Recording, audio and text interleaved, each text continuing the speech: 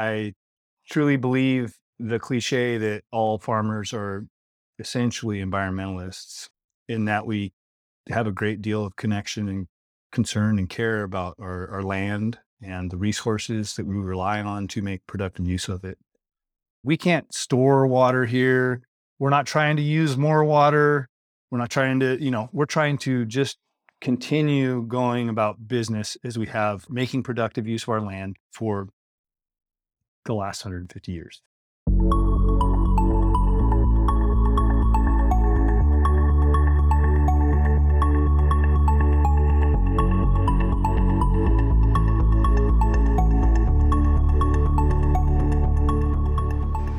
Protecting farmland and producing the food we need mean getting better at using water. In California, the days of abundant fresh water are long gone. Today, every drop counts. Because when too much water disappears into thin air, so do farmers' livelihoods.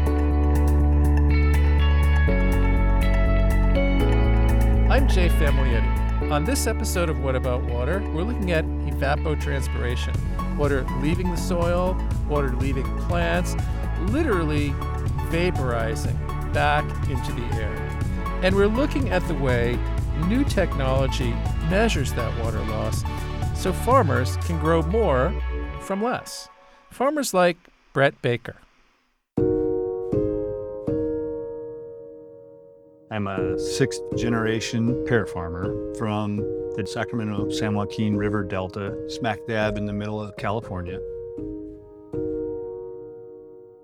My family settled that piece of dirt in the 1850s, and we've been making productive use of it, growing crops, mainly pears, for the last 150 years. And my father still manages and operates that orchard today. We have 30 farmed acres, which makes us one of the smallest, if not the smallest, pear grower in the state of California. Having a close connection to that land and just growing and realizing how deep our roots as a family ran in that dirt was kind of what always was my guiding light in my decision making. I started out as a business major, and I changed to wildlife, fish, and conservation biology, much to the chagrin of my father. I remember coming home and telling him, and his response was, "Oh my God, you're going to be a tree hugger." And I said, "Don't worry, Dad, I'll always be a pear tree hugger." At some point in time, I decided that I was going to pursue a law degree. So when I went to law school, people would ask me, why are you here? And I would say, well, I want to be a farmer. Why? What are you doing here? Well, obviously, I've never farmed in the state of California. The Delta in general is poorly understood, I think, and poorly described to a lot of people because it is so unique and it is so different from the rest of the state. When I'm traveling, whether it be South America or Europe or wherever you are, and they ask you where you're from, and you say California, and they nod their head. They know where California is, sure. And then you tell them you live on an island in the middle of California. They look at you cross-eyed. They're like, "What, you mean like you're surrounded by water on all four sides?" I'm like, "Oh yeah." The ever-present threat of flood is something that every resident of the Delta concerns themselves with. I've seen the river height crest about the same height as our levee. Like, I could stand on top of the levee and spit in the water. And that's a pretty humbling event to see high flows like that. Those levees don't just protect the people living behind them. They do protect the water supply system for the state of California that provides water to 25 million people. Now, all 25 million of those people don't get all of their water out of the Delta. It's a bit of a misnomer. But our levee system did a lot of things. It helped control the wild evaporation of water. This was a swamp and overflowed land at one point. And so there was a great deal of uncontrolled evaporative losses. The evaporative transpiration, the measurement of consumptive use, is really the relevant measure for water use in the Delta. It's necessary to know because the state operates the two largest diversions in the Delta. The state and federal government do. They determine how much water they're going to extract or export out of the delta based on a poor calculation of consumptive use. An admittedly inaccurate model, an admittedly inaccurate algorithm. They know it to be inaccurate. There's always a reason to pay attention to your water use as a farmer. It's quite possibly one of the most critical management tools you have, but measuring water, generally speaking, is an art more than it is a science. That's Brett Baker, a pear farmer in California. My next guest says if farmers like him can find the right tools, they can see how much water soaks into their crops, and they won't have to guess how much of their water evaporates. AJ Purdy is a senior research scientist at California State University, Monterey Bay, and he's been studying this for years. Welcome to What About Water, AJ. Thanks for having me. It's great to see you. I need to let our listeners know that you were actually one of my star graduate students. So it's no surprise that you're trying to solve the problem that farmers around the world wrestle with. You could have studied anything. What drew you to this? Yeah, no, I was really fortunate to be part of your team down at UC Irvine. Did my PhD. You have to say that. Yeah, no, so, it's like I grew up in Silicon Valley. I grew up in San Jose, but I went to college in San Diego. And so you think those two areas are pretty far removed from a lot of agriculture in California, but to get between the two places, you drive straight down the center of the Central Valley on I-5. And it was really over those years that I started to see and conceptualize and really more so understand the footprint that agriculture has in the state. And it's not necessarily just, in terms of water, but also the prominence in terms of industry as well.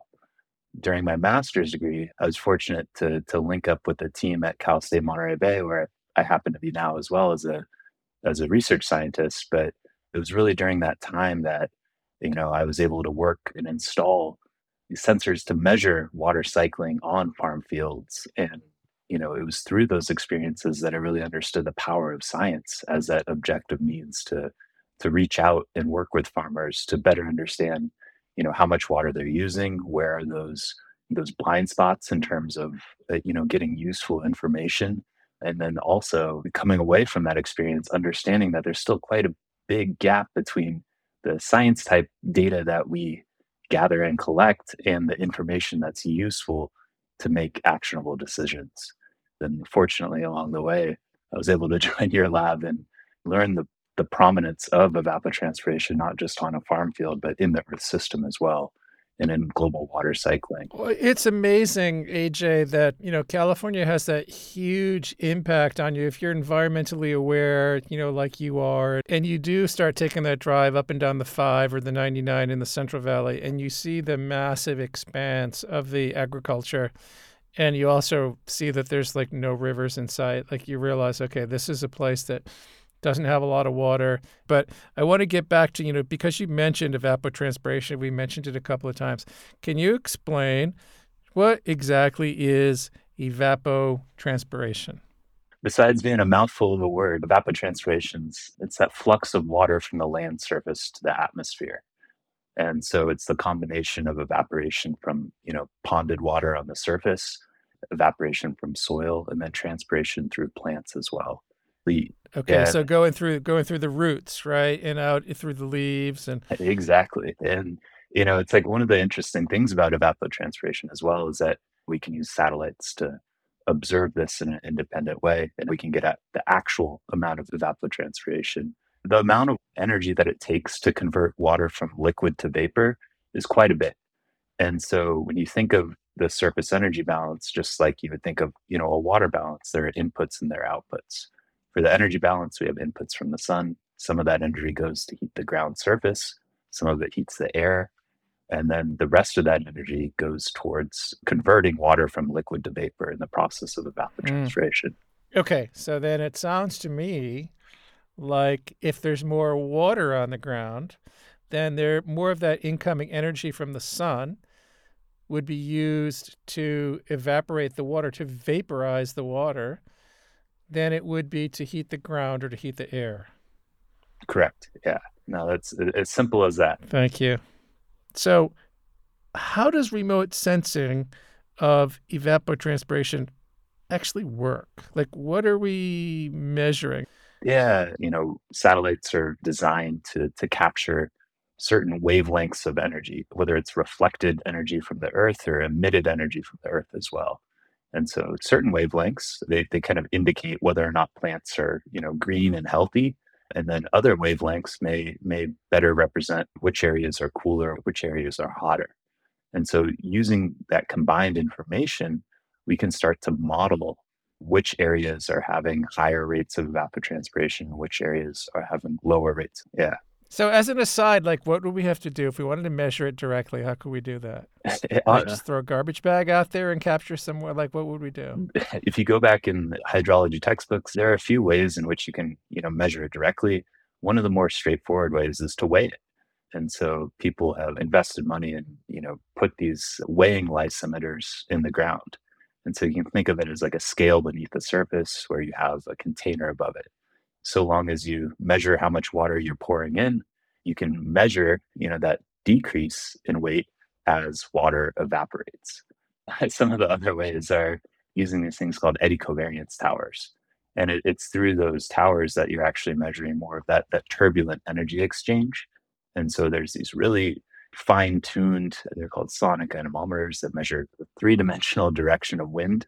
And so in conjunction with measuring how much water vapor is in the air, you can actually capture and measure how much water is evapotranspiring from the area in which the wind is coming. So it's really those two ways that help us build confidence in the satellite-based approaches and ground those to what we're actually seeing on Earth. It's really hard for a farmer to know how much water is being lost in a field. So now we have technology that can help us quantify evapotranspiration. What does a farmer do with that? Because is that really going to help the farmer on the ground? Like, what does that do for a farmer? Scientifically speaking, it's useful for us to close the water budget, the water balance for a basin. But for a farmer, farmers can see which areas of their fields are producing at optimal rates or suboptimal rates. So are we at the point yet where a farmer or, people like us could do this and share it with farmers, do a water budget or a water balance, like the sums of the inflows and the outflows? And so where the rainfall or irrigation would be an input, evapotranspiration would be an output, right, a loss. Are we at the point where we can do that and sort of do this like budget so that farmers know how much water basically is in the root zone of a field, so they know how much water they need to add or don't need to add? We are some of the more recent efforts. I know that you've been able to talk to some of the team at OpenET in terms of making this data available, summarizing it at the field scales, and integrating that precipitation information, not just the total amount of precipitation, but it's really that effective precipitation, how much of that water sticks around, so that you can get at how much water you actually need to apply. Summarizing that information is really critical to the utility of ET models to support water consumptive use estimates. So back at the farm level, what can someone like Brett do to control and manage water loss? The evapotranspiration data that's available, it gets at that consumptive use. And so what that means is it's like ET's water that, goes into the atmosphere and leaves the system. But when you're making irrigation choices, you can irrigate so that you're kind of replacing that deficit. That way, you're optimally applying the exact amount of water you need to support crops. One of the areas in which this type of irrigation management is beneficial, not just in terms of the quantity of water, it's actually really beneficial for the quality of water as well. You're not flushing as many, fertilizers down into the groundwater, or you're not flushing them into the nearby streams. And so from that standpoint, it's not just trying to fine tune how much water you're applying to support healthy crops, but it's also, preserving resources. You're not over pumping groundwater if you're applying the exact amount that you need. It's really a way to hopefully optimize, how we're managing water quantity and quality, not just for one farm field, but the system that it's within. So, do you see promise for like technology helping us have super smart farms and being really, really efficient and at the same time, stewards of the environment? Yeah, I think we're headed in that direction, right? It's not just, through satellite-based methods. There's a lot of effort in the agricultural technology community industry as well. When you think of the amount of water in a canopy, if you have more perennial crops like, say like orchards or vineyards, you can actually install sensors like on a select number of trees or vines to track how much water potential exists within those canopies themselves. So it's through, I think, a combination of satellite observations or maybe drone observations in the Mm. future to get at the spatial variability of what's going on within your farm boundary. But the reality is that technology on the farm hasn't necessarily caught up with all of those gizmos. One of the things, like going back to the utility of ET data, how much water is leaving your farm, you can tell a farmer, hey, it transpired 5 millimeters yesterday per unit area across your farm. But at the end of the day, what matters is how long you're turning on and off your irrigation system. And so making those translations really at the end of the day, it's the efficiency of irrigation and that time dimension that's going to make this data even more widely, I guess, adopted or used. From my experience, I think we are, but I agree with you. It's a long way to go and it's very expensive. So it's one thing for us to, hang out in our, computer labs and in our research offices and think about all the great things that we can do and that can be done. And it's another for them to be implemented on the farm. And, I'm just kind of reflecting while you're talking, AJ, about like how important this hydrologic variable is evapotranspiration, like absolutely critical for food production and for supplying moisture for precipitation. It's a big part of the water budget.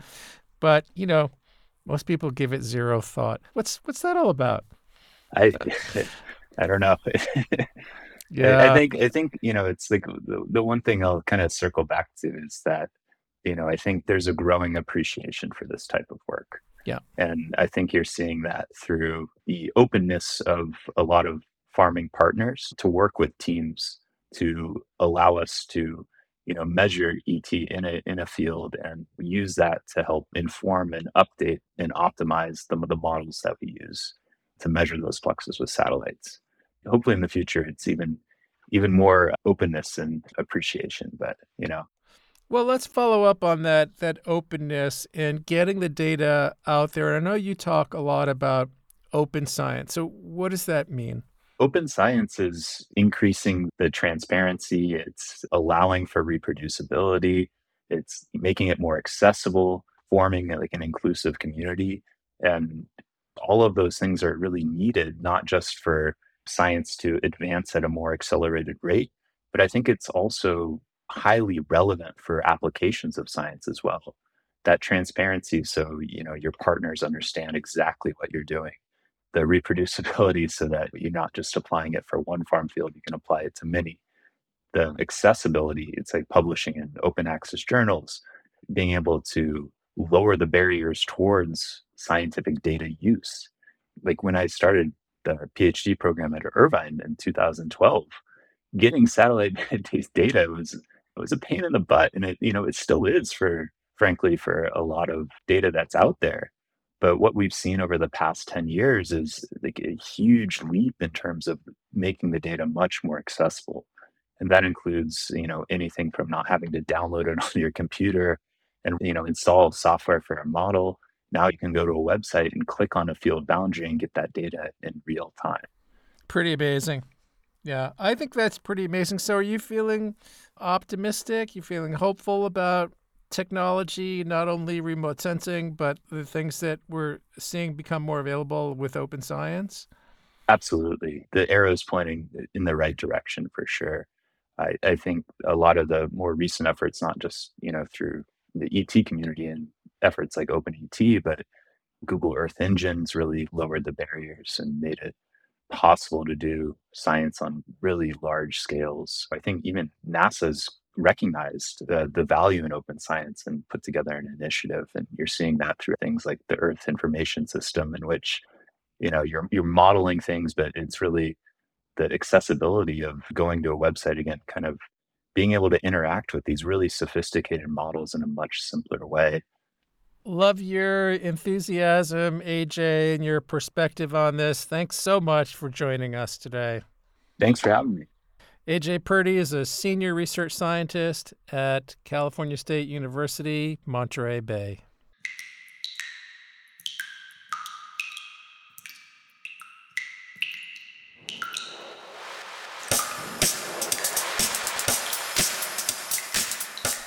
To effectively manage water, the data for evapotranspiration has to be easily accessible. That's where OpenET comes in. To find out what that will look like, I spoke with Robin Grimm. She's the interim director of OpenET, and she's a director for the Environmental Defense Fund's Water Program.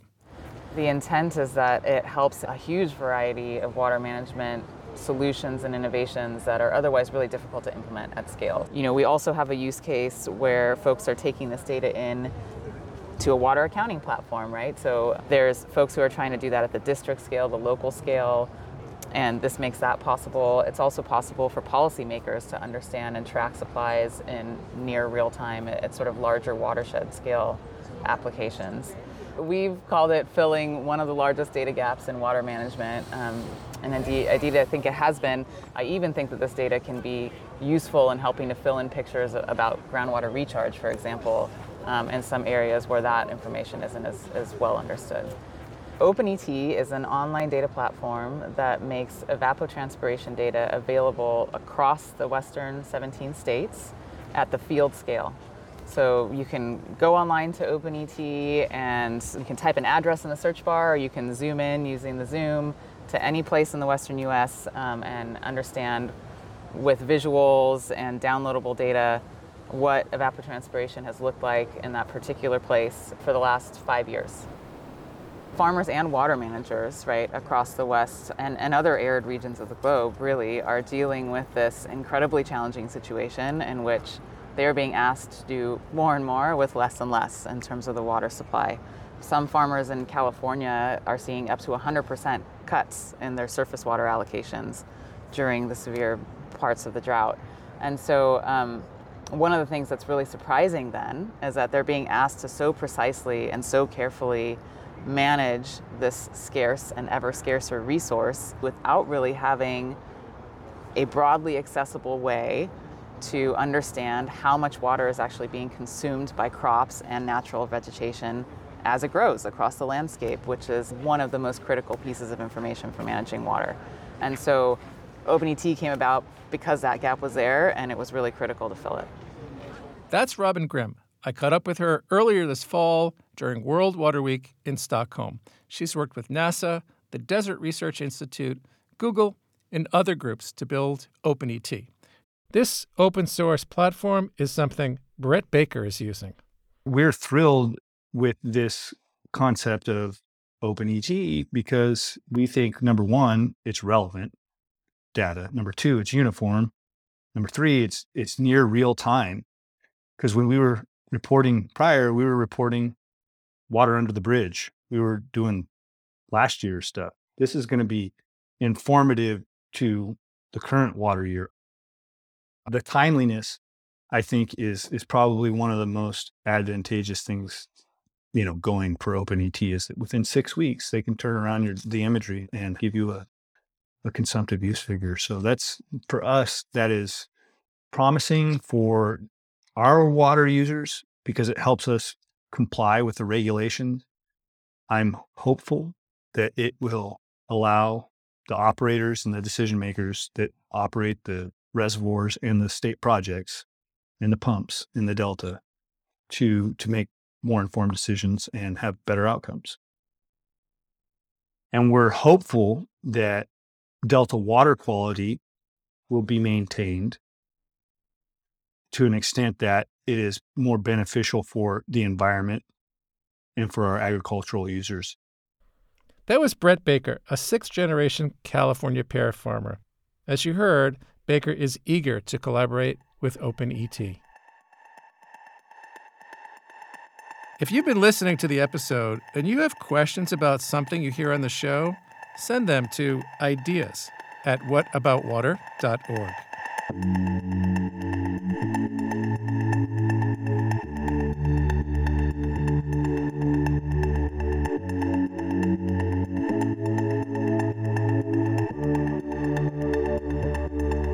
We record and produce this podcast on Treaty 6 territory, the homeland of the First Nations and Métis people.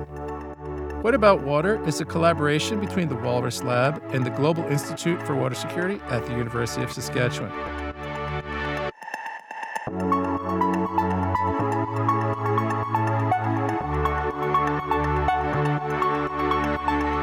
This podcast is a production of Cascade Communications. Our audio engineer is Wayne Giesbrecht. Our producer is Aaron Stevens. Our fact checker is Tasha Garby. Our GIWS crew is Mark Ferguson, Sean Ahmed, Fred Reben, Andrea Rowe, and Jesse Widow. I'm Jay Familietti. Thanks for listening.